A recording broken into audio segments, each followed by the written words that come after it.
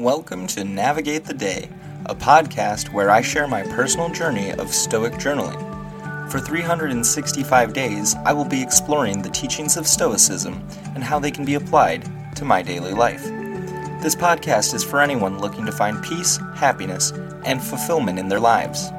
Join me on this journey as I navigate the ups and downs of life and strive to live with purpose and wisdom.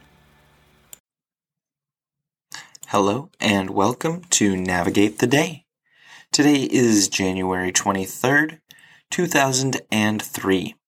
We're in the month of clarity, which is part of the discipline of perception. Today's theme, the truth about money. I'll go ahead and jump into the passage for today. Let's pass over to the really rich. How often the occasions they look just like the poor. When they travel abroad, they must restrict their baggage, and when haste is necessary, they dismiss their entourage. And those who are in the army, how few of their possessions they get to keep. Seneca, on Consolation to Helvia, 12.1.b-2. The journal prompt for today, which of my possessions own me? I wouldn't necessarily claim to be a material person in the first place, although I long for a different set of circumstances, so maybe I do hold possessions in high regard. I don't have a lot of possessions myself, so I wouldn't say any really own me. I right now live without hot water throughout my home, so showers, dishes, and laundry are all chores that take about 3 times as long to complete. Very few of the people I interact with know or would even think that this is how I live. I let my poor housing stress me out more than I should. Stress is something that I am hoping will improve with consistent practice through these meditations and journaling prompts. So, housing is a possession that I do allow to own me. I let it dictate how I feel about and view myself. I make comparisons with made-up people in my head or from social media, living lives more full and enriched than mine. I keep failing at regulating my emotions.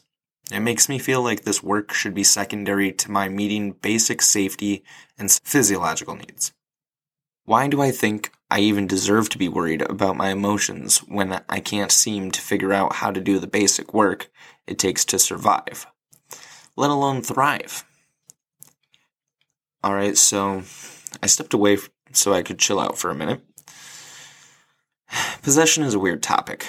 I have a roof over my head, food to eat, and warmth, so it's not like my life is the worst imaginable or anything, but am I not putting in enough or maybe the right effort? Should I be focused on something other than getting a place to rent and making enough money?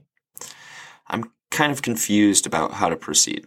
I guess the angle I see that I can speak on of this prompt and passage is to not long for material things, which honestly, I have been doing to a degree if you consider my wanting to rent somewhere new.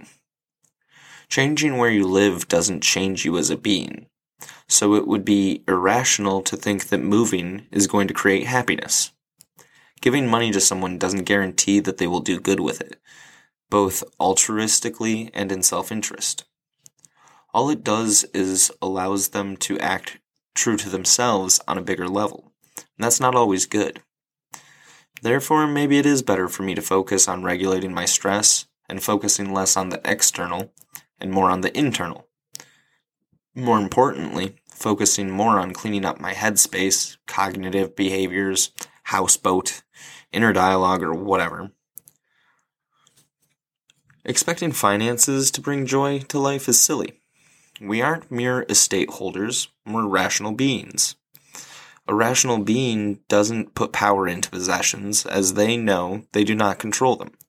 Instead, a rational being focuses their attention to what they do control and how they can improve themselves, which is a selfless act for the good of the many. Money doesn't bring peace. There are stresses at every socioeconomic level. How then can money be a bringer of peace? It plainly can't. Death is inescapable, whether your bank account has $1,262,372.46, or if you have $365. Even if you're in debt, none of these numbers follow us to the grave, so why place any of your self-worth on that?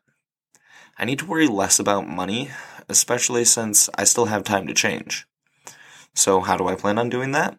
Well, I'll still be trying to move and live in a better housing situation. However, I'm going to be a lot less harsh on myself, because I am making progress, even if I can't see it right now.